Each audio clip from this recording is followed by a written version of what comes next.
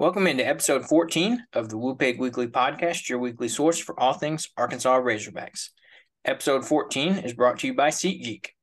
Are you tired of all those hidden fees on other ticketing apps? Well, look no further because SeatGeek gives you the prices with your fees included. When you go on SeatGeek, receive $20 off your first purchase when you use code VSN at checkout.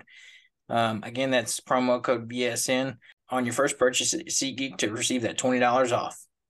So we'll jump in here. No Arkansas football news this week, as everything's quiet on the football front until we get to some spring training, and we'll have that covered when that gets here.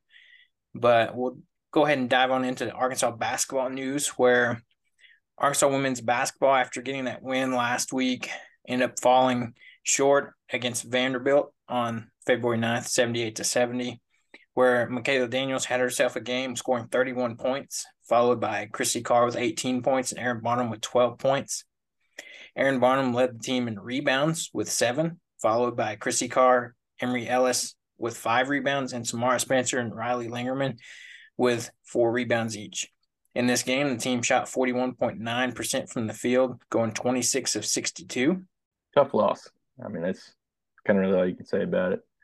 Thought the line was okay. We could have shot a little bit better from 3, but I think the main story on this game is Michaela Daniels had a heck of a game. The team just kind of fell short a little bit there at the end, but you have those. I hate that because it's kind of crunch time in women's basketball, and we really needed that win, but it's definitely part of it. Yeah, that's true. I mean, hopefully, we'll talk about it in a minute, but they got back on track their next game against Missouri. But we'll get into that later. But, so it's one game that they dropped, like you said, it's getting into crunch time. So hopefully down the stretch in these next few weeks before tournament time rolls around, they get some more good wins in their back pocket. Yeah, need to carry some of that momentum for sure. We'll jump over to men's basketball here against Mississippi State on February 11th. Arkansas lost a close one in this one, 70-64. It was a tough fought game. It was kind of a low scoring game, at least for the first half, and points were hard to come by. A lot of tough defensive possessions. Anthony Black led the team in scoring with 23 points, followed by Ricky Council with 13 points, and Devo Davis had 7. So we've kind of talked to it in episodes past where we did a good job kind of sharing the scoring load. It was a little bit more difficult this game for sure. You see that in that stat line, definitely. Ricky Council and Devo both definitely struggled from the field. I think it was all but 2 of Ricky's points came from the free throw line. Definitely had some struggles on field shots for sure. But Mikael Mitchell and Ricky Council and Devo Davis all tied for the leading rebounder with 6 rebounds apiece. Anthony Black had 5, and then Mekhi Mitchell had 4 rebounds. The team shot 42.9% from the field, going 21 of 49. 22.2% from 3, going 4 of 18, and then 69.2% from the free throw line, going 18 and 26. Kind of one item of note, Nick Smith did play this game, so his first game back. He had 17 minutes in that game. He scored 5 points, going 2 of 7 from the field, and was 1 of 4 from the 3-point line. He also had 1 rebound and 1 assist. So definitely need to bounce back against A&M upcoming. Said this was definitely a defensive game. A lot of tough possessions where we were kind of having to force shots at the end of the shot clock. I thought our defense played well as well. But what are your thoughts on this game, Caleb? Yeah, I think the thing that overshadowed this game was everybody was excited about Nick Smith's return. I think that was, big. Everybody, I personally was at the game, and when he was at the scorer's table to check in for this first time, he got a standing ovation from the entire arena. So I kind of think that gives you an idea of what people were expecting from this game. And then I don't know if, that possibly could have gotten to some of the players' heads that, he's back. I think a lot of it could have been there was some disruption in the rotation, the flow of things that way could have affected this game. I think he played a lot more minutes than a few people thought. We thought he might play around 10 minutes, but he exceeded that and played 17 minutes. And Coach Musk came out in the post-game presser and said that, he had no minutes restriction. He was full go. So I think they were just trying to knock that rust off and get him going. Yeah, I think there could have been something to that as far as kind of messing with our momentum to an extent.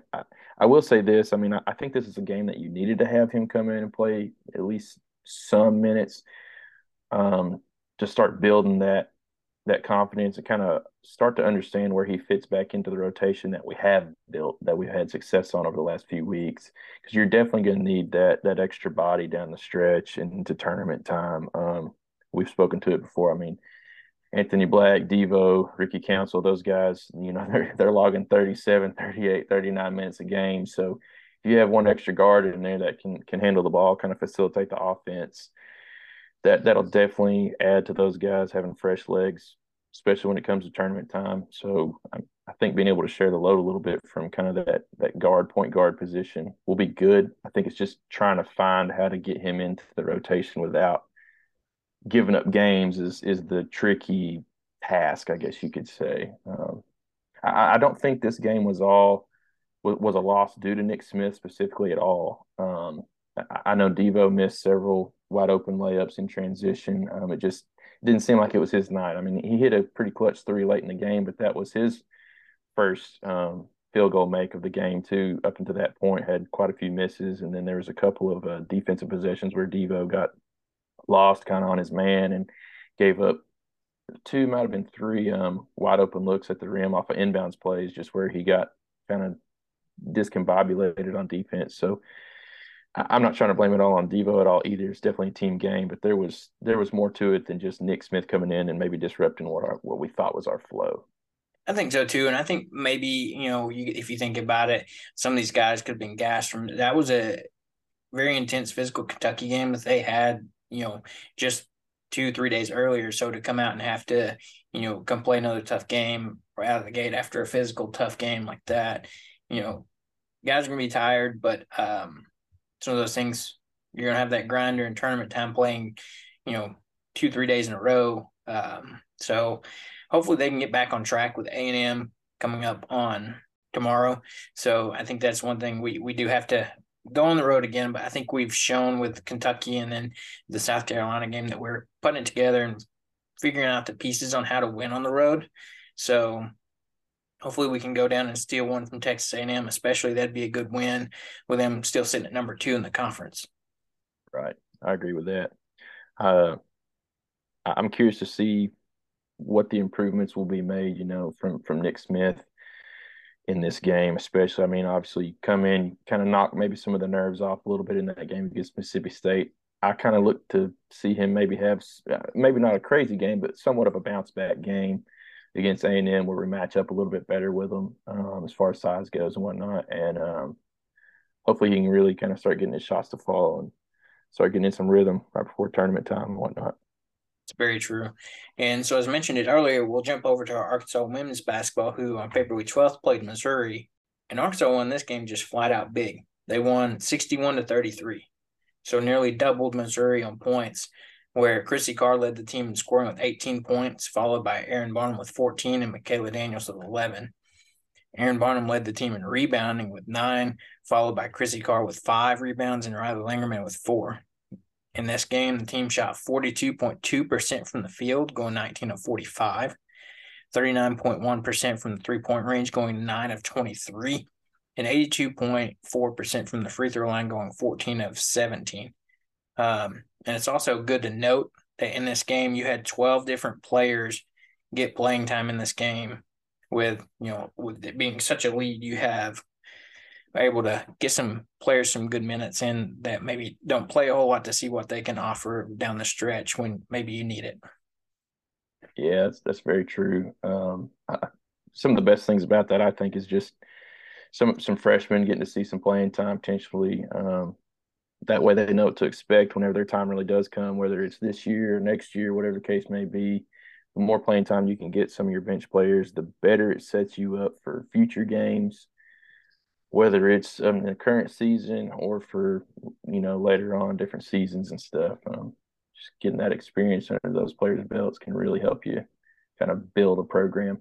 That's true, and I think you see a little bit better shooting percentage this game too. With especially you can't ask for much better from the free throw line, going 82%, missing only 3 free throws. So yeah, can't beat that. They got to the line well, I thought, this game. 17 attempts isn't bad at all. especially considering some of our games they've had a somewhat difficult time getting to the line. So really good overall stat sheet there, I thought. Yeah. So now we'll jump over to some Arkansas gymnastics, where over the weekend on Arkansas gymnastics competed in a type of round robin, meet where they participated with along with Stanford, Oklahoma, and Alabama, and Arkansas ended up coming in third in this meet with a score of 197.125. And, it's a testament, like we've said repeatedly, these scores come down to, a point or less, where you had Stanford score 196.725, Oklahoma have a 198.125, and Alabama have a 198 even. So all of these scores, are within a point of each other. Seems just like every year gymnastics just gets more competitive and a lot closer for these programs.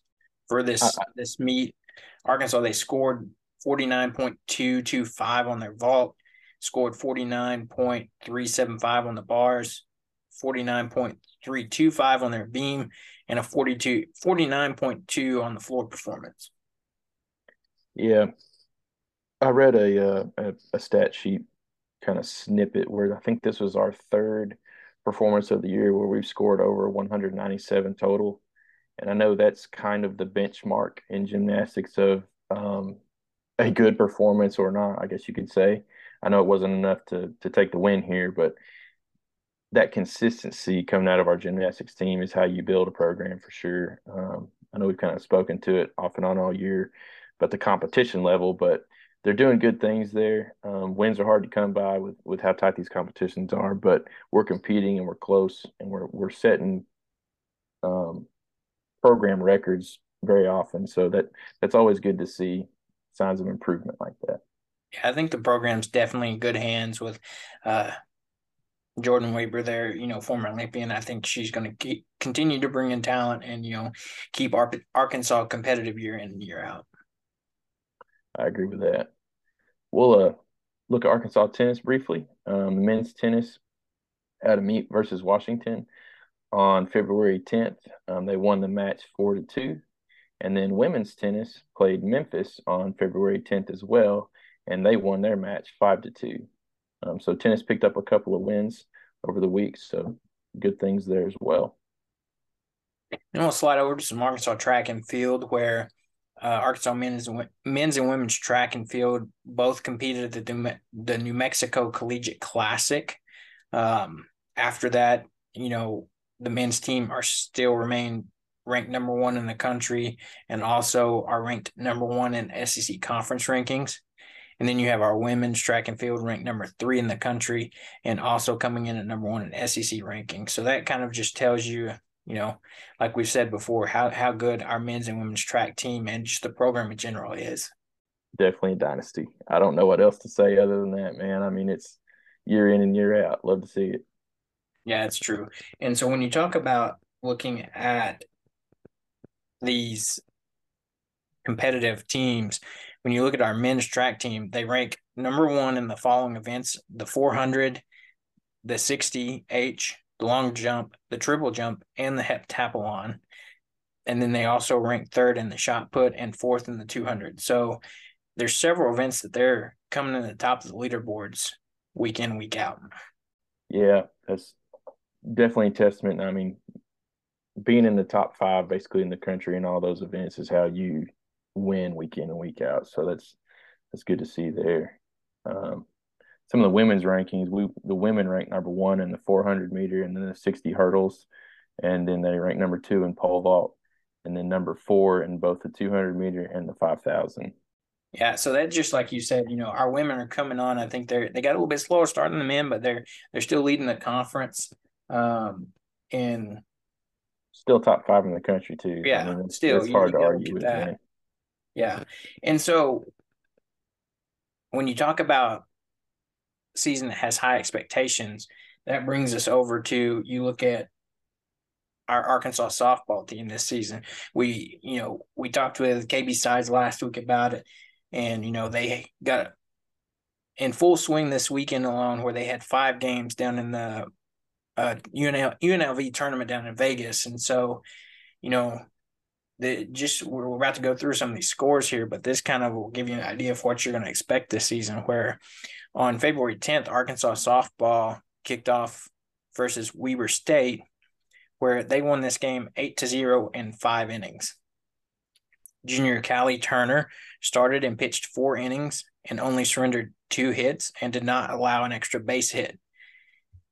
And then freshman Robin Heron made her debut in the 5th inning and came in for a 1-2-3 inning to end the game and had 2 groundouts and 1 strikeout. You had 8 Razorbacks score a hit or record a hit. Junior Kylie Halverson went 2 for 3. Spencer Prigg had 3 RBIs. Graduate Christina Foreman had a solo shot for the Hogs with her first home run of the season. Reagan Johnson, Hannah Gamble, Rylan Hedgecock, and Reagan Kramer all recorded hits as well. So just that first game alone tells you there's going to be some offensive firepower this season for the softball hashtag Bogle Bombers. Yeah, that's a great way to start the year. I mean, everybody was getting in on the hit column, so good things coming there. I mean, we'll cap over a few more of these games, but that was a great way to start it out. That'll kind of cascade us into the next game they played down there in Vegas. They played UNLV on the 10th as well, part of that doubleheader. They won this game 11-0, also in 5 innings. So, I mean, they got hot and stayed hot all day on the 10th. Redshirt senior right-handed pitcher Janice Delsey got to start here. She's kind of a phenom. Anyway, she pitched a complete game with a 2-hit shutout. In 5 innings, she had 5 strikeouts, only 2 hits. And then kind of flipping over to the offense side, we had 3 home runs in this game, 6 hits. We gathered 10 walks, so great job being patient at the plate there, and had 11 total RBIs. Christina Foreman hit her second home run with a 3-run shot in the 3rd. And then junior Kylie Halverson and sophomore Spencer Prigg also had home runs, so they got in the home run sheet. And Prigg had career highs with 2 hits and 3 RBIs in this game. So, I mean, not much but positive things there to say about this game against UNLV, the second part of that doubleheader on the 10th. Yeah. And then you jump over to the next day on the 11th where they played Weber State again, and they won this game 11-0 in 5 innings as well. So it seems like, you won't see many, if this trend continues, many full games out of the softball team if their offensive firepower keeps up. But in this game, freshman Robin Heron and Nikki McGaffin combined for a 1-hit shutout, where Robin pitched 3 innings with 1 hit and 5 strikeouts, and McGaffin retired 6 of 7 batters and struck out 1. And then you jump back over to the offensive side where Razorbacks combined for 8 hits. The Hogs had 2 home runs in this game. Rylan Hedgecock tied her career high in RBIs with 3 after going 2 for 2 at the plate. Junior Hannah Gamble had a 2-run shot to deep center in the 4th. And the freshman Hannah Kamenzen hit a home run to left center in the 5th as well. The Bombers are back, man. I mean, it's as simple as that. I think they're going to be able to swing the bats all year. Obviously, this isn't conference play, so I mean, the pitching is in its stout, but this is what you want to see in these games, not struggle wins. You want to see these type of games kind of cement the fact that you have top talent. They definitely did that here. The second game of this doubleheader as well, we played Southern Utah. We won this game 10-2. Finally gave up a couple of runs, but freshman Hannah Kamenzen made her first career start where she pitched 3 innings, had 1 strikeout. The junior Callie Turner pitched the final 4 innings, had 4 strikeouts and 0 runs on 1 hit. Spencer Prigg hit a 3-run shot. Christina Foreman and Taylor Rijo had multi-hit games with 2 hits apiece. And then Christina Foreman hit her 3rd home run in the season with a solo shot. So 3 home runs across 4 games, I believe, at that point. So kind of to my point earlier, getting hot and staying hot. Kind of start this weekend out. Good to see that. That's very true, and I think somebody mentioned that at this rate, I know the team last year set the record for most home runs in the season, and at this rate, that record could be in trouble to be broke again. Not going to jinx anything, but at this rate, there's a very good chance of that. But then we'll jump over to February the 12th, the final game of the tournament in the weekend in Vegas, where Arkansas played Baylor, and they took this game 11-7, so a little bit more competitive game, a little bit full 7 innings. Redshirt junior Janice Delps received her second start of the season and struck out one and allowed 1 earned run in 3 1/3 innings. And she was relieved by freshman left-hander Robin Heron, who pitched 2/3 of an inning and gave up 2 unearned runs. And then she was relieved by junior Callie Turner, who recorded her first save after finishing the final 3 innings with 2 strikeouts and no hits or walks. And then again, we continue the pattern here where Kylie Halverson had a 3-run home run to deep center in the 4th, and Spencer Brick had a 2-run home run in the 7th, followed by a solo shot by Atalia Rijo. So, just a 5-0, going 5-0 on the weekend in Vegas, and showing, this team is going to be pretty talented and stout this year. KB Sides told us last week there's a lot of studs on this team this year, and, she wasn't lying. Yeah, I agree. I think the biggest thing for me, I mean, we all knew Janice Delcy was going to be good. Having some extra depth on the pitching staff with kind of Callie Turner coming in and getting that save, pitching a full 3 innings with 2 strikeouts with no hits or walks. I mean, that's having people like that in your bullpen to come in games where some of your stars might be struggling is huge, especially in the softball world where that's not always as common. That's going to be pretty good for us. And then obviously the offense already looks like they're in mid-season swing, man. I mean, they're getting out there hitting the ball all over the field, really, and coming in with some of those clutch home runs whenever you need them. And that's how you win ball games. They showed that last year. And hoping this kind of gets them into full swing early, and they have a really good non-conference that carries them over into conference play. So, Yeah. This got us to 4th in the country, our ranking now. So great start to the season for the softball girls. That's very true. They'll go into, another tournament down in Clearwater, Florida this next weekend, where they'll see a little bit more stiffer competition as they're going to play, 3 ranked teams out of their 4 games, and we'll preview those coming up in a little bit. But they'll have a little bit tougher real tests coming up, this coming weekend. But now we'll jump into a little bit of Arkansas baseball preview. We'll talk a little bit with a former baseball player in a little bit, but we'll give you a little bit of preview as, baseball season's here and upon us, and it starts up this coming weekend. It's here before you know it, and I think there's a lot of optimism and hype around this upcoming season. Yeah, I think everybody was a little bit taken aback by the news about Jackson Wiggins having to have Tommy John surgery. That's definitely a blow to the pitching staff. But we saw Dave Van Horn come out and say, even with that loss, he still thinks this is one of his best pitching units he's ever had. And Dave Van Horn doesn't say stuff like that on a whim, ever. So that's pretty strong words coming from him, and that makes me have a lot of confidence in our starting pitching. And then obviously, I think we have some of the best relievers in the country, Brady Tiger, guys like that. Curious to see how he utilizes everybody this year. I always trust him to push the right buttons for sure, but really excited about this year. I've already got some tickets to come up there on some weekends and catch a few of these series, so should be a great year for the baseball boys. I was about to say, yeah, that's very true. When you look at it, Arkansas brought in 8 transfers over the offseason to kind of retool and reload from some of the guys that left. So when you go through those transfers that came in, you have Cody Frank, a right-handed pitcher that came in from Nebraska that's going to, like we said, add to that pitching depth that, Dave Van Horn's very confident in. And then you have Jared Wagner transferring over from Creighton. He's plays in the outfield, so we'll see what the rotations look like starting up.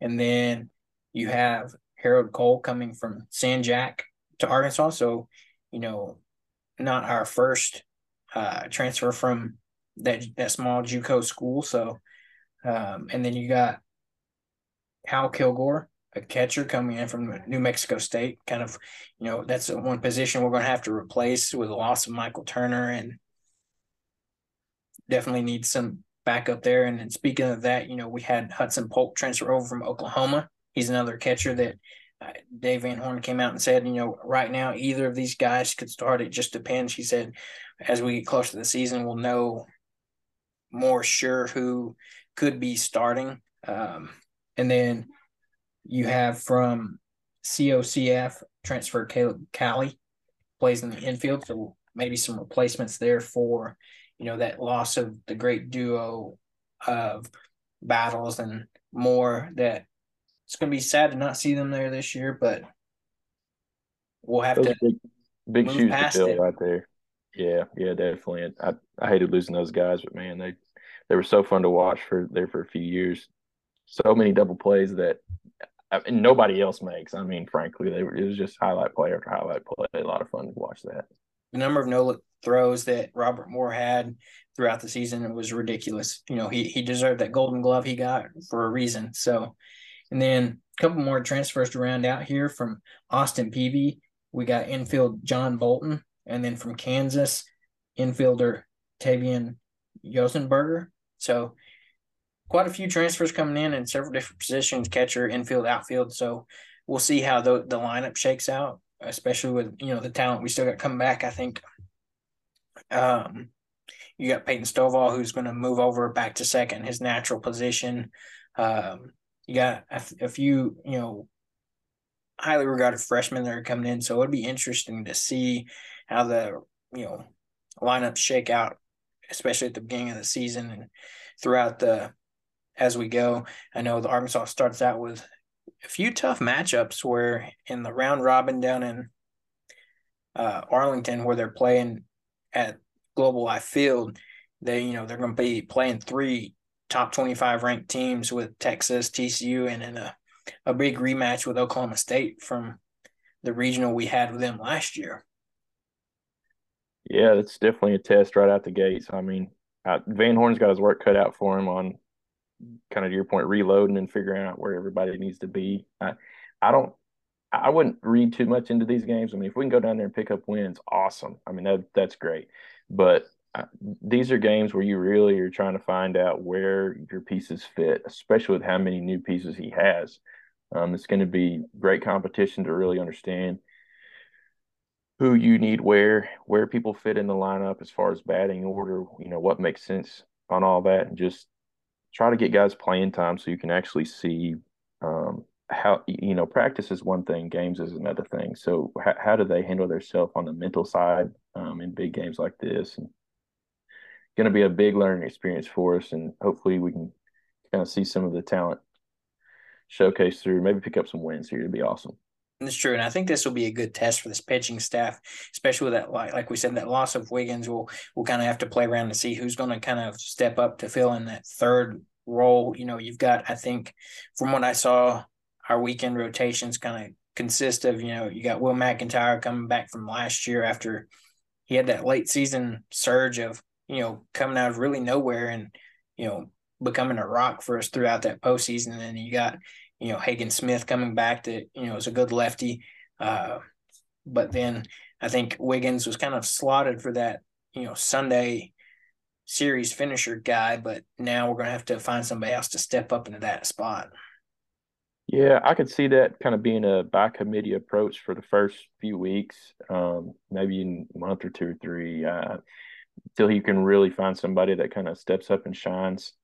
Um, Once you get to kind of later on in the season, getting geared for the postseason, that's how you find those guys. I mean, McIntyre's a prime example of that. That's true.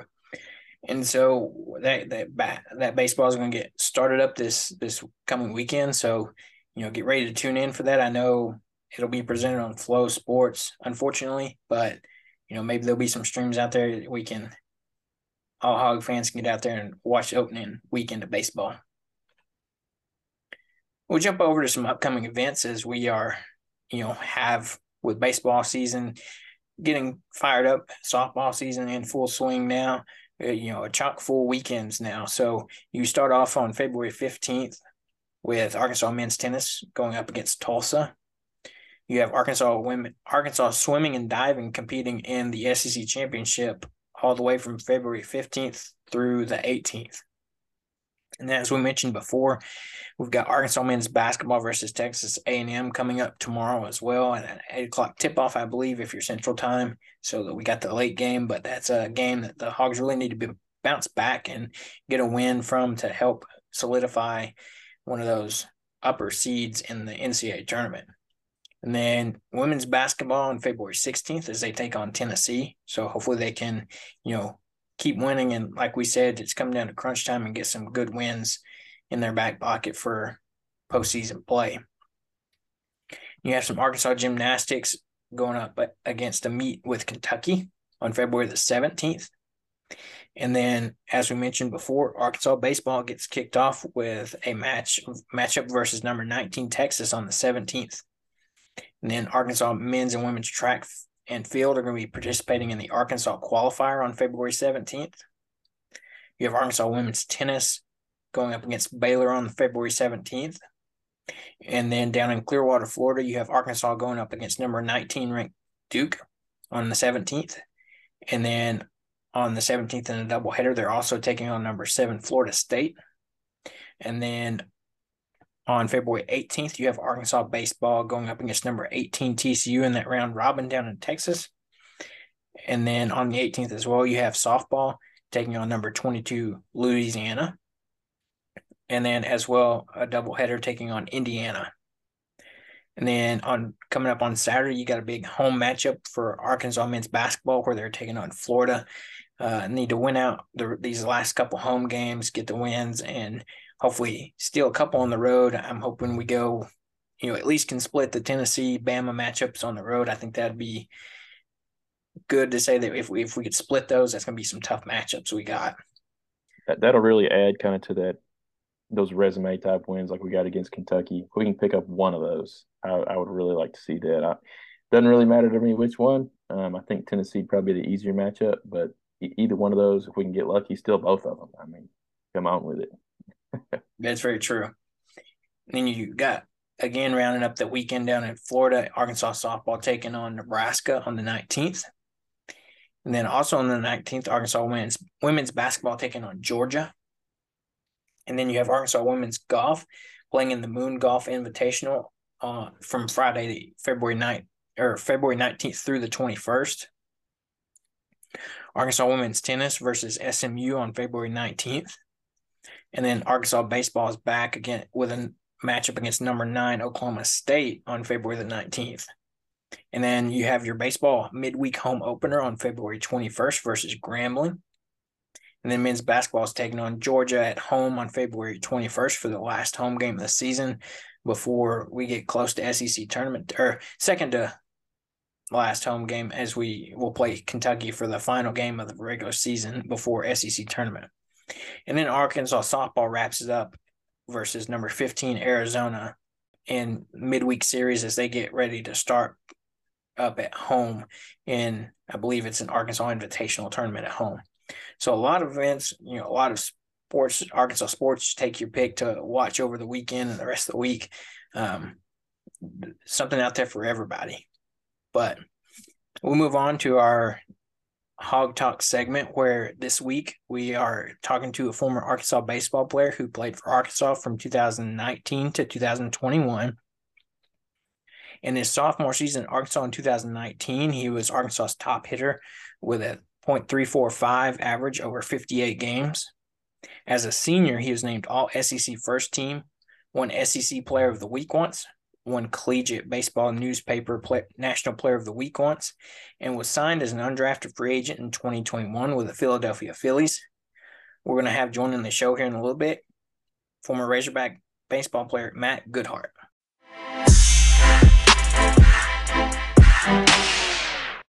All right, we're excited to welcome to this week's Hog Talk segment former Ridgeback baseball player Matt Goodheart. So, Matt, how are you today? I'm doing fantastic, living the dream. So let's start with you. So, how's life going right now? What do you got going on? Kind of what's going on with you? Yeah, man, I'm pretty busy right now. I'm currently in the off season. I'm still playing independent professional baseball. As of right now, I'm supposed to return to the Lincoln Salt Dogs in Lincoln, Nebraska, a part of the American Association of Professional Baseball. There's some trade negotiations being going right now.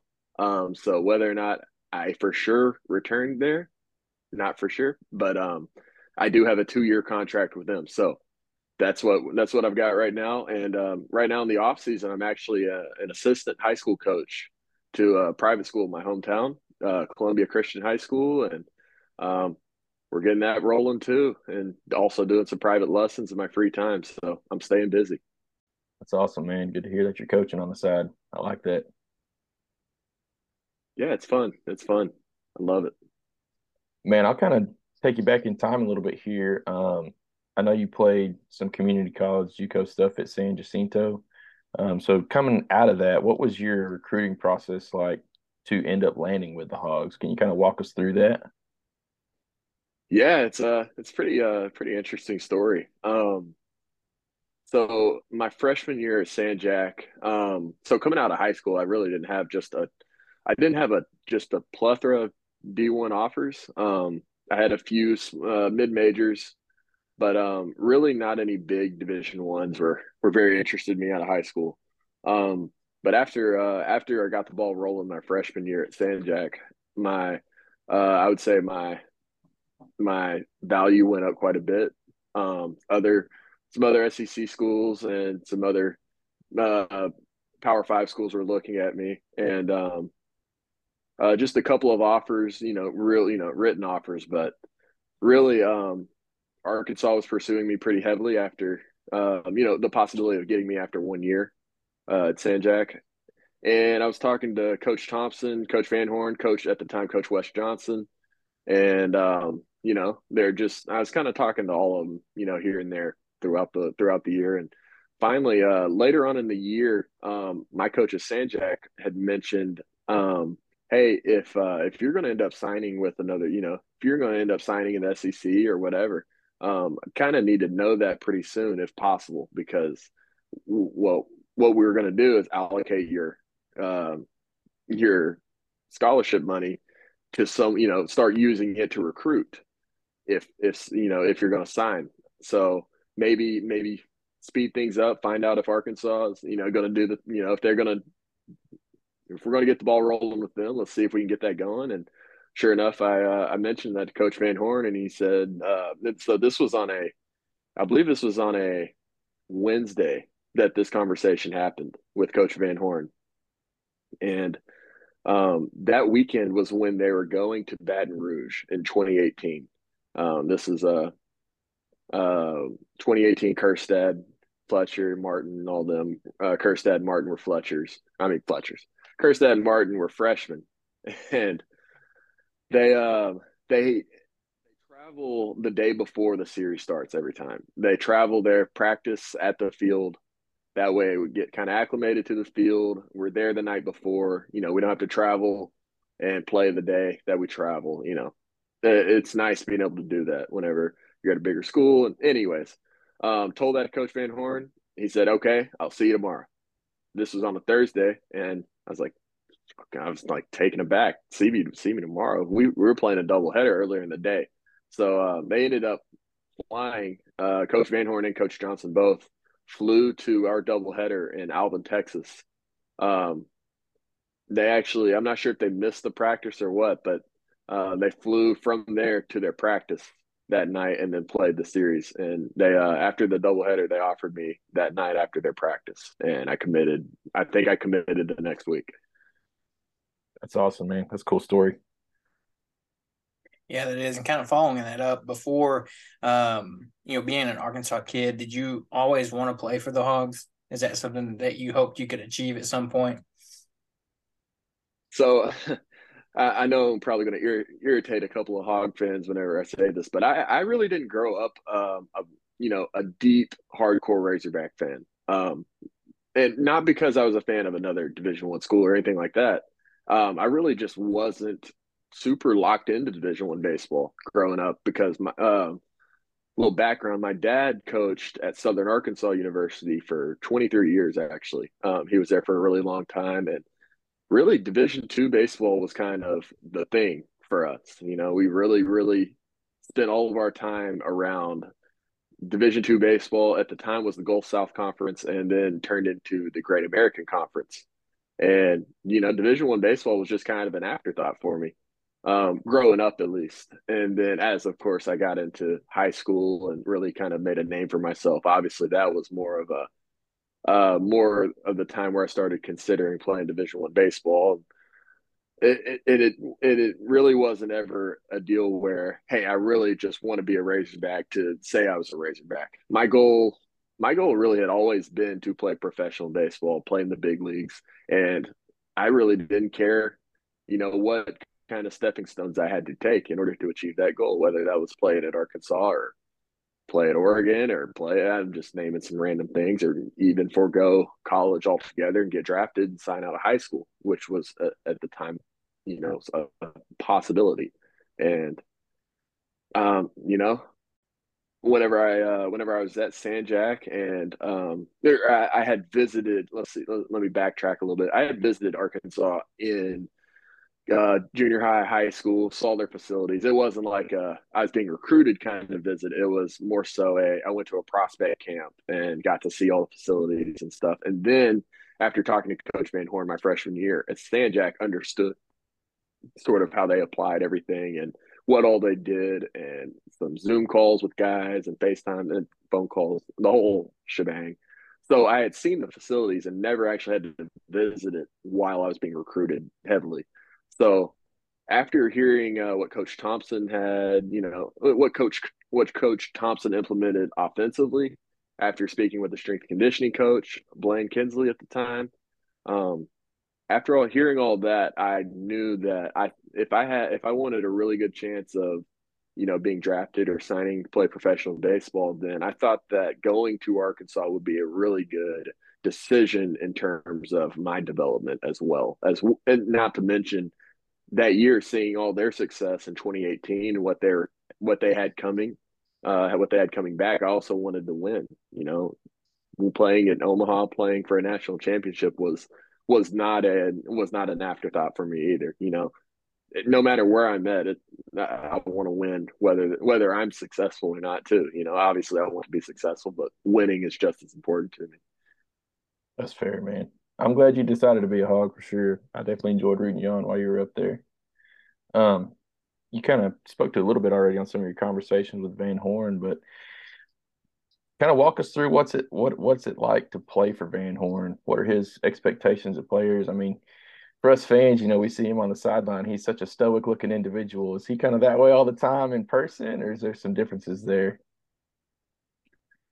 Um, I wouldn't say he's quite so stoic as you would say, and you know, especially whenever you're around him every day, and there's a lot of especially whenever you're younger, there's a lot of, I guess, kind of deer in the headlights look for a lot of guys whenever they're around Coach Van Horn, just because of the amount of respect you have for him, and he's kind of that guy.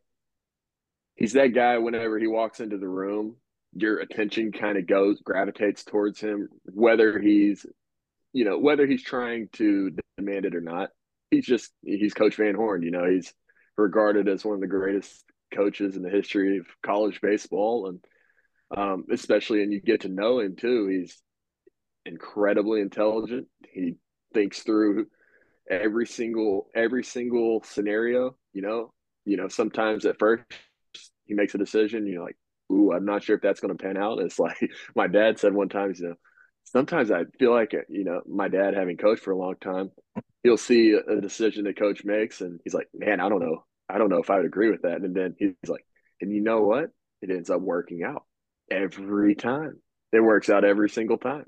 And it's just, I think, coming from my dad, who I would regard as a very, very intelligent baseball mind, and very very experienced as well. Hearing him say something like that about another coach is, very eye opening for me as well. And of course, even if he hadn't said something like that, having played for Coach Van Horn for as long as I did and gotten to know him, I would still regard him as obviously one of the greatest that there is. Fair enough, man. I Yeah, like it. that's crazy to hear, and I think that's attest to what you said. He's been doing it so long. He's probably been through all those scenarios that he could have been through a similar situation and decided to make a different decision that he didn't make last time. But like you said, I think he is one of the greatest and will probably, continue to be like that for as long as he coaches. So Absolutely, absolutely, and something. It it it shows.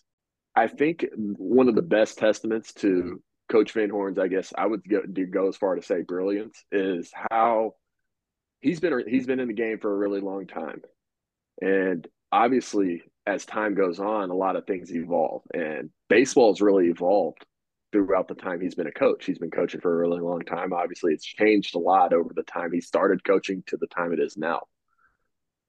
I think the mark or I think what really elucidates how good of a coach he is how, as the times have changed, he has not been afraid to evolve with the game in order to be successful. You think of, maybe there's a lot of the really, really in-depth analytics that he doesn't fully grasp yet. Well, guess what? He's going to hire your Nate Thompsons, your Matt Hobbses, and the other guys that are under the radar that don't get talked about. And I want to kind of shed some spotlight on those guys like Blaine Kinsley, the strength and conditioning coach.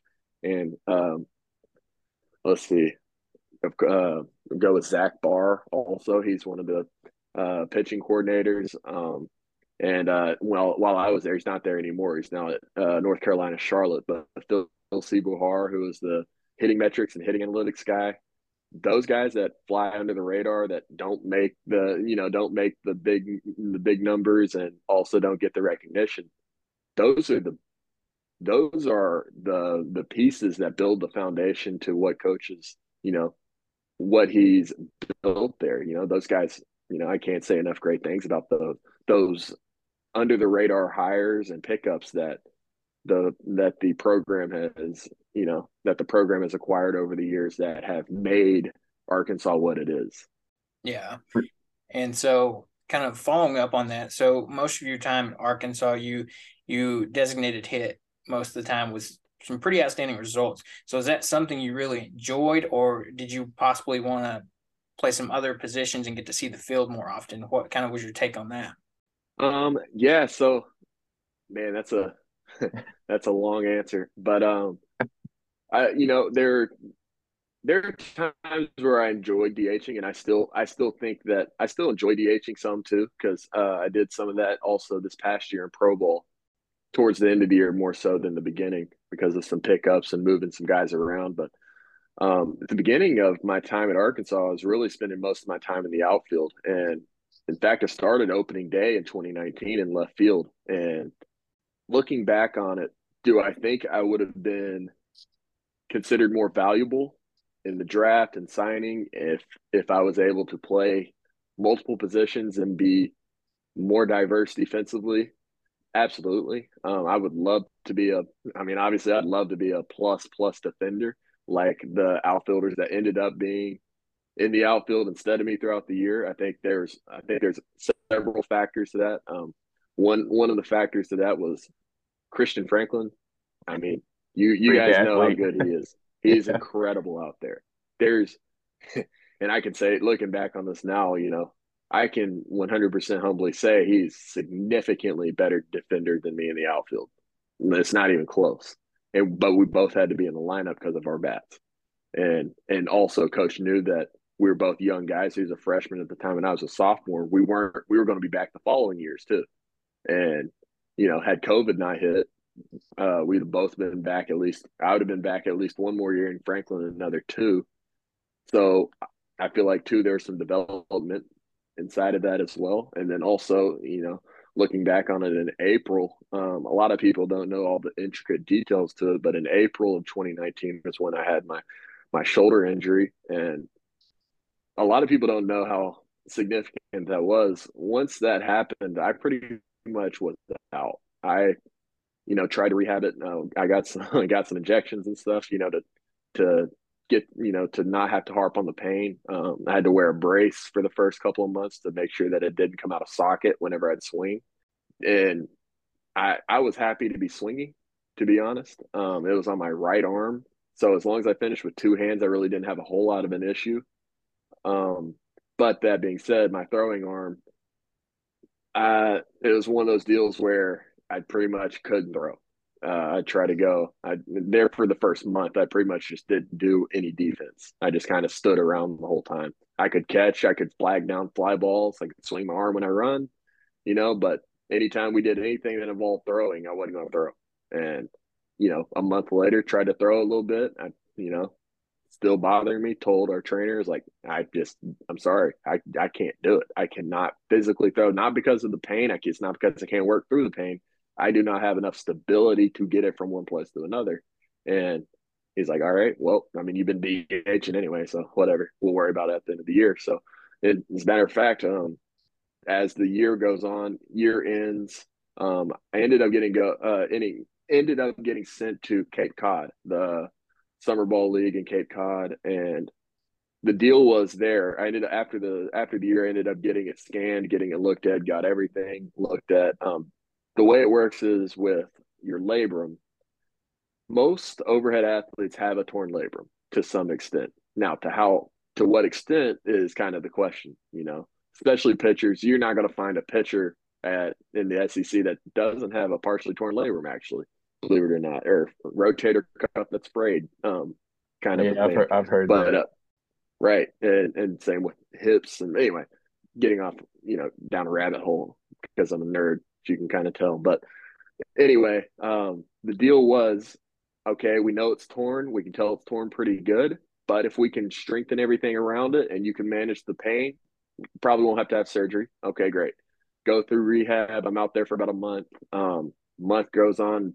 Rehab's not progressing real quick. Finally, it's probably 3 weeks in. We also have a really good strength coach out there and a trainer, and they're working with me through it, communicating with our trainer at Arkansas. And finally, I'm supposed to be at about 50%. Anyway, I'm like, I'm not progressing very quickly. Corey, our trainer, says, okay, let's get you to about 60 feet, which is home to the mound, and let's get you going. Let's rear back and throw one, and let's see how it goes. And I was like, all right, I was a little nervous about it, but whatever. It's been a while since I actually had the injury. Got kind of loosened up, went through it, and as it's coming this way and it's going forward, I can feel it slip out of socket a little bit as I'm like pronating forward. And immediately I started blacking out a little bit, got lightheaded. I was like, nope.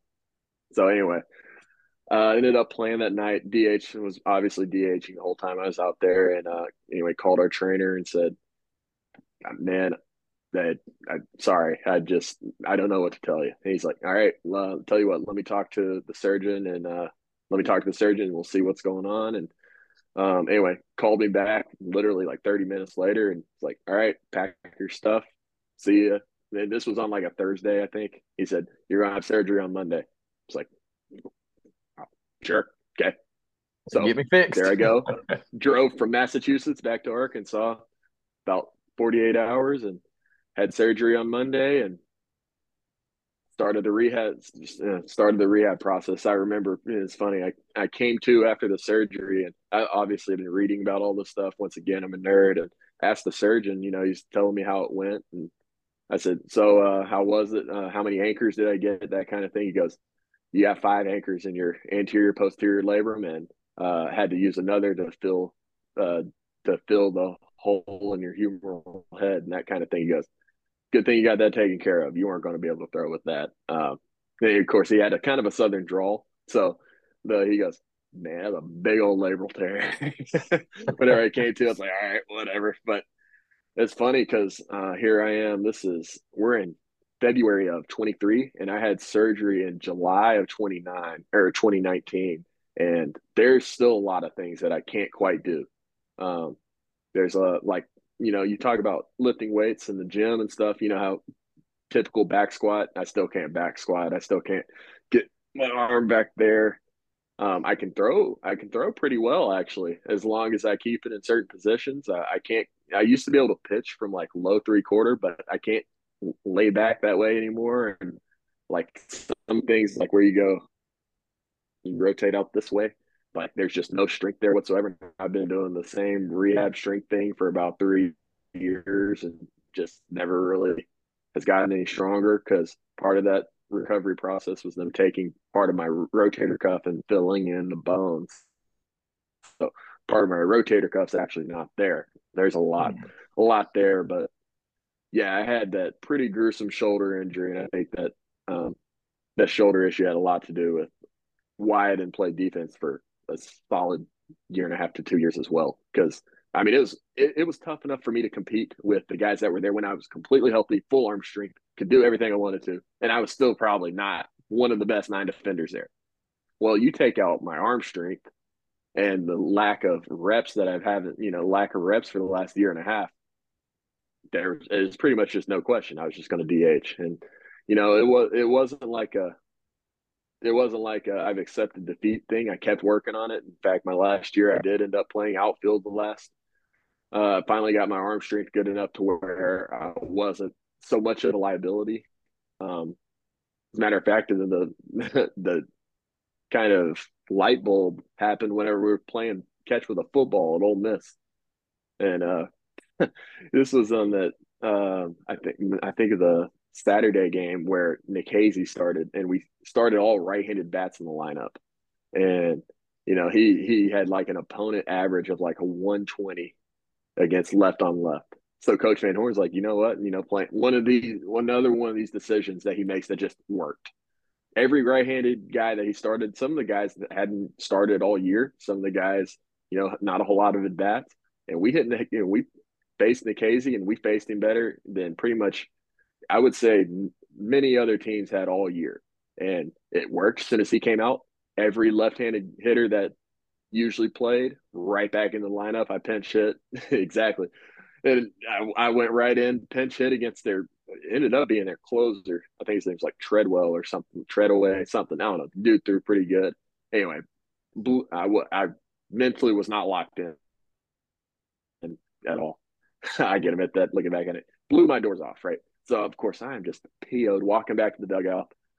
Coach Van Horn's like, you're upset about that at bat, right? I guess I'll kind of transition over. You spoke to it a little bit earlier. Playing in professional baseball now, you're playing for the Lincoln Salt Dogs, or sort of currently kind of waiting to hear some things, I guess, on that. Right.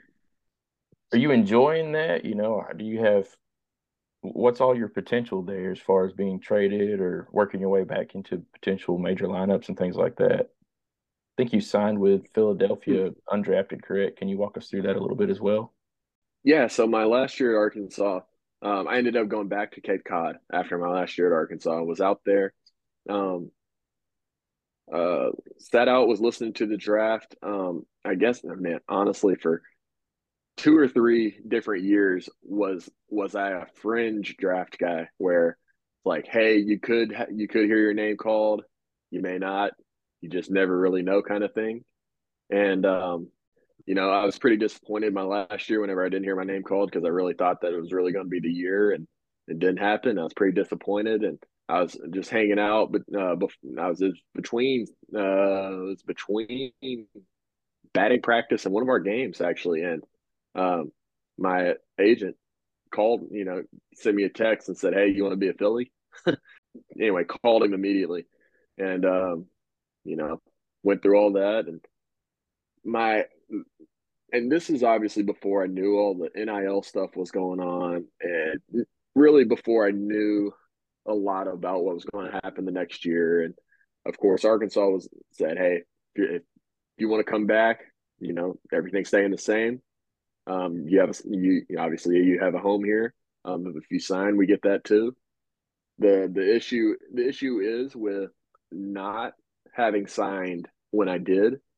I'm kind of at the mercy of the league at that point, for lack of better wording. They don't like signing guys that are at. I would have been a 23-year-old with a long injury history, and I'm not sure I would have gotten more money. And obviously, I don't want to sound like the money hungry guy, but at the same time, being if you know anything about pro ball, you need as much as you can as much as you can get out of your signing bonus to live off of, because you make less than nothing in minor league ball. It's atrocious. It's criminal how much these guys make for the most part. They don't they're not living off of the money that they're continually getting in. They're living off their signing bonus. Some guys that may be $5,000, some guys that may be 5 million, but that's what they're living off of because the minor league guys are making like, you know, they're. I remember spring training.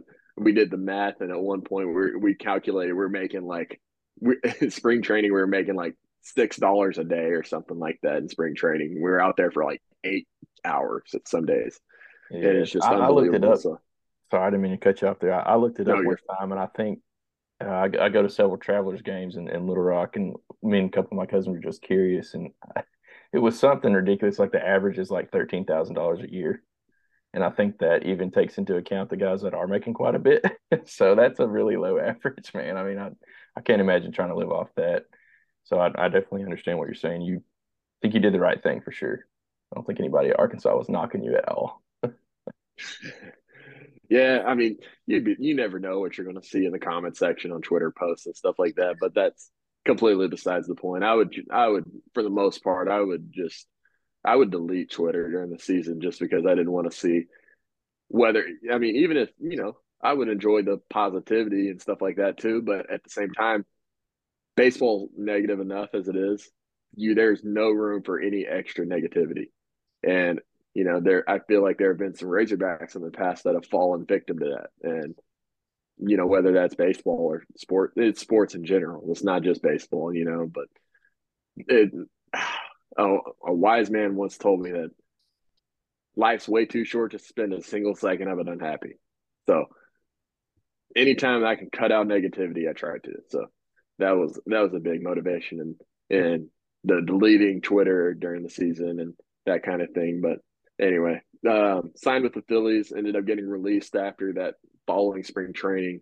Thought I had a good spring training, but I think the motivation behind getting released was once again a lot of the health issues. Not going to go into a lot of detail on the health issues, but obviously the shoulder being a big part of that, kind of being um, well, even though I'm not just Ozzie Smith or anything, but not being able to throw at the capacity that I was at one time, where I was heading to. At one point, I actually had a pretty good arm. I was able. If that tells you anything for guys that know Zach Plunkett, I used to play catch and long toss with Zach Plunkett. He's got a cannon. Now, granted, at the end of it, he used to the end of our long toss, instead of us working it back in, he would just rear back and throw it over the fence into the pond in center field. Bomb.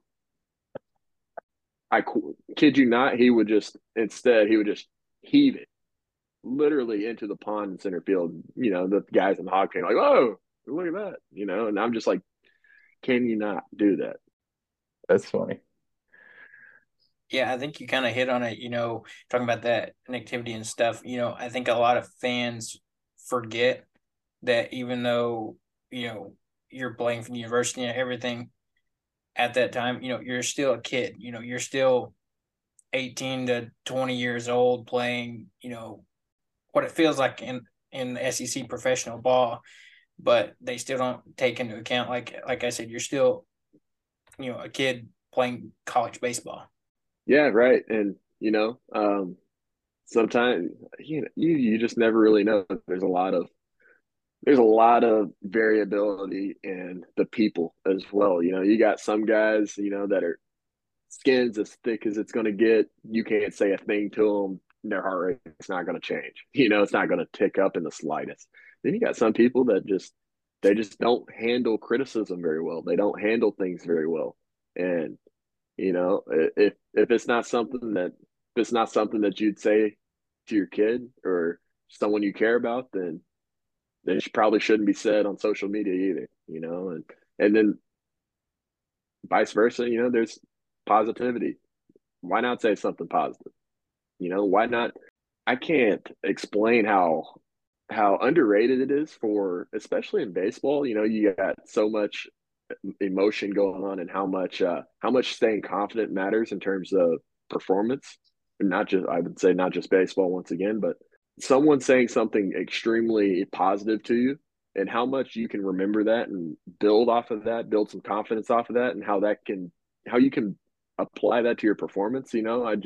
I think back at some of the things that, I still had Instagram. Some people would, DM me, some nice things. I remember, some comments saying, hey, some things that I took with me and remembered even whenever I'd travel and say, you know what, say it was a bad game. I go back and think about that comment. Okay, I'm still this guy. I can be this guy. And, I've got a lot of support behind me. And maybe that's what kept me out of, instead. I think in my last year, I had like a 2 for 39 skid. But imagine if I didn't have a little bit, if I had even less positivity, it could have easily just it could have easily been 0 for 39 or 2 for 59 or to the point where I wasn't even in a spot anymore. It could have been that much worse, and just a little bit of positivity goes a long way. It's kind of the essence of what I'm saying. Yeah, I played baseball through high school. Obviously, was not very good, but it was such a mental game. I know other sports are similar in a way, but baseball is so mentally heavy as far as kind of to your point, performance. If your head's not in the right spot, you can't play well. It's in my opinion one of the games that's the most important about having your headspace right.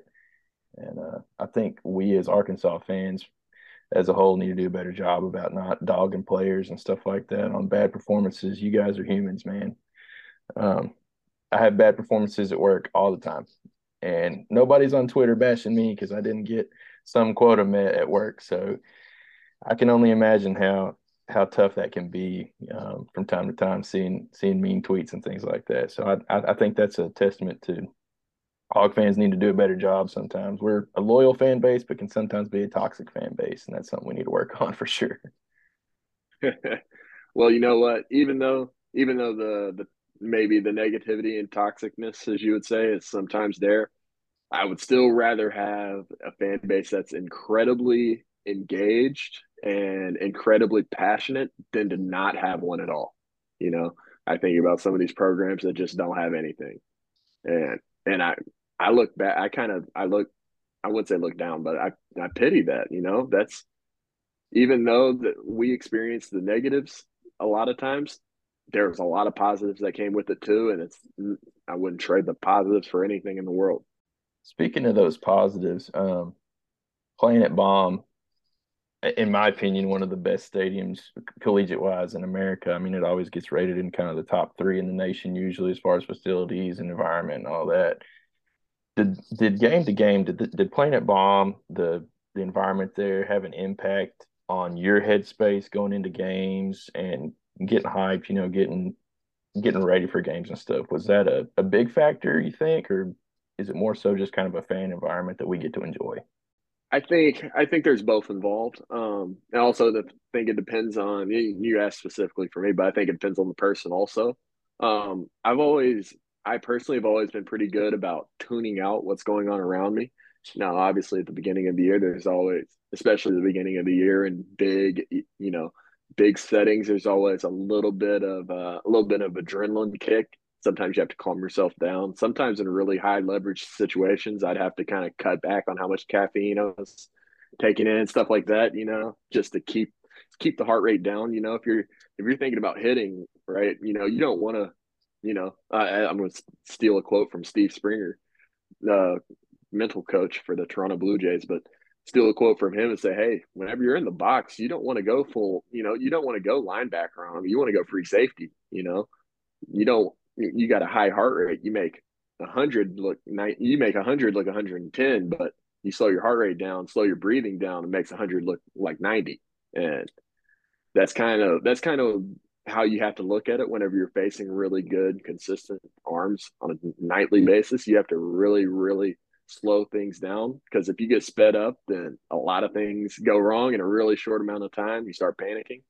And for me, that's what it is. Some guys do well with that really aggressive intensity, and sometimes there's a time for it. There's a difference between you have 50 games, and some of them are at Bomb, really high leverage home game at Bomb, and then there's a difference between that and like my past year where we played 110 games, and you're day 70 on a 9 game road skid. Sometimes you got to listen to a little Rage Against the Machine and get the heart rate up, or else you're just not going to mentally be there at all. There's got to be something there, right? So there's a lot of give and take, just like anything in life. There's no black and whites, there's shades of gray. So kind of as we get wrapped up here, what kind of expectations do you have for, the Hogs this 2023 season, especially with the news of Jackson Wiggins coming out injuring his arm and having to have Tommy John surgery? Yeah, well, for starters, that's sad. That sucks. I never like hearing about guys get injured and having had experienced kind of a traumatic injury that really didn't keep me out of just a ton of actual games. Um, I think back on Kevin Kopps. He was my roommate for a couple of years, one of my best friends, and hearing him talk about when he found out he was having Tommy John. This was even before I was at Arkansas, but he was telling me you know he may not want me to share this, but he was just incredibly just destroyed whenever he found out he was having Tommy John. He wasn't going to be a contributor that year, and guys that are competitors, they're warriors. That's their identity, and they have that taken away from them for a significant period of time. And there's always the worry of, will I ever be the guy I was before? From time and time again, you hear about guys that, whether the injury is significant or not, they're just never the guy they were. And there's always that fear running through guys' minds, unfortunately. But then there's also guys that take it and bounce back from it and are better than they were before. And all I can say is, praying for Jackson and hope that he's that guy. Hope that he bounces back and is better than he was before from it. And Nolan Jackson, I think he could be that guy. But that being said, in regards to the season, not being in Fayetteville, it's kind of hard to keep up with everything. People ask me this question, but more so they kind of ask me and ask me like I have this incredibly in-depth inside scoop, like I'm standing on the awning with binoculars all the time. But the truth is, what I do know, their pitching is supposed to be really good this year, based on what I've heard from other people. I've also heard Coach Van Horn mention in conferences and stuff that their pitching, even with Wiggins being out, it's supposed to be pretty deep. Now that doesn't negate the fact that they're losing a world-class arm, but I think their pitching is going to be okay. Coach Hobbs is going to work. He's going to play the hand he's dealt every single year, and he's going to play it the best that he can. That's one thing I know about Coach Hobbs and the staff that they have. I feel like the Hog fan base sometimes is worried that all of a sudden the Hogs are just going to regress into this non-competitive team, and I think that with what they've built over the last 5 or 6 years, especially, really ever since 2017, 2018 year, ever since then, I don't think that they're going to regress back into a really low totem pole program, if that makes sense. I think they're going to remain. I think I mean, to be honest, I think they've kind of created a dynasty. And it's really, you really have to look on the bar that's been set, I think of like last year, and well, not necessarily just last year, but I look at the standard that has been set, and if they don't go, if they don't go 45 and 10, oh well, what are we going to do? We start firing guys, and so you see the comments on, Yeah. they lose maybe they lose 2 out of 3, through 2 out of 3 on the road to a team that's got a worse record than them, and then, I mean, my goodness, the world's ending. Everybody freaks out. But you have to look. They're missing the forest for the trees. You got to look at the big picture. The program is as good as it gets. They're going to have world-class talent, especially now with the way the transfer portal is and the way that NIL works and all that. That's been a game changer. You look at those things in particular. You look at the recruiting abilities that Coach Van Horn and the staff has. You look at the development that the program has, and you look at the area. You look at Northwest Arkansas, one of the fastest growing areas in the country. It's beautiful. I'd love it up there. I wouldn't mind living up there one day. I mean, there's just no reason that they're not going to be a dynasty. in my opinion. There's no reason they're not going to be successful for a long period of time. And I hope that part of it, if anything goes gets is popular on social media, what I say today, I hope that part is important to the Hog fans, you know. I don't think there's any reason that the Hogs won't be successful for a long period of time, especially in baseball. Yeah. And you kind of mentioned it, and I don't think people really consider when a guy like you were talking about, Dave Van Horn, he's been around baseball for a long time, very brilliant guy. When he comes out and says that even with the loss of Wiggins, this could be one of the deepest and best pitching staffs that he's had in his time at Arkansas, what does that kind of tell you? It really resonates with me because Coach Van Horn is very careful in his wording. If you go and listen to his press conferences, he never it's interesting if you really pay attention to what he says. He talks like he speaks honestly like a scientist in a way. He at least a scientist that's not blowing smoke or a scientist that's smart in what he says. Once again, he never speaks in black and whites a whole lot. There's a lot of nuance to everything and every answer he gives. You know, you got some of the media guys that kind of try to corner him into an answer, and he always is very strategic in how he bounces around that answer. And for him to come out and say something that drastic, I think is pretty significant. You don't hear him say things like that very often. You know, the one like very absolute thing, I say very drastic things that he said recently that I would like to kind of compare it to is he talked about Robert Moore and Jalen Battles before the year started, saying they may be the best, you know, middle infield duo in college baseball, and then also saying, you know, they're probably the best duo up the middle that he's ever had. And then you think about how good they were defensively and how good they were as a whole. You look back on them, they were incredible. You know, Robert Moore having only 2 errors, and they were questionable at that.